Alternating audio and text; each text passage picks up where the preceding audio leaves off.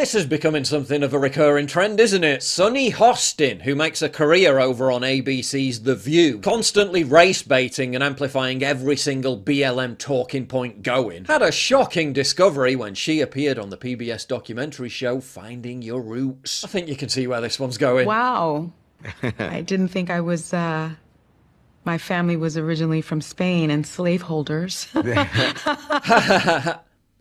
Awkward. So how are you feeling, my friend? Quick, talk about something else. I spoke to my mom about it. She was deeply disappointed. She actually cried about it. Why? What's wrong with being white? So this sort of destroys the whole reparations argument, right? I still believe in reparations, by the way, so y'all can stop texting me and emailing me and saying that I'm a white girl and that I don't deserve reparations.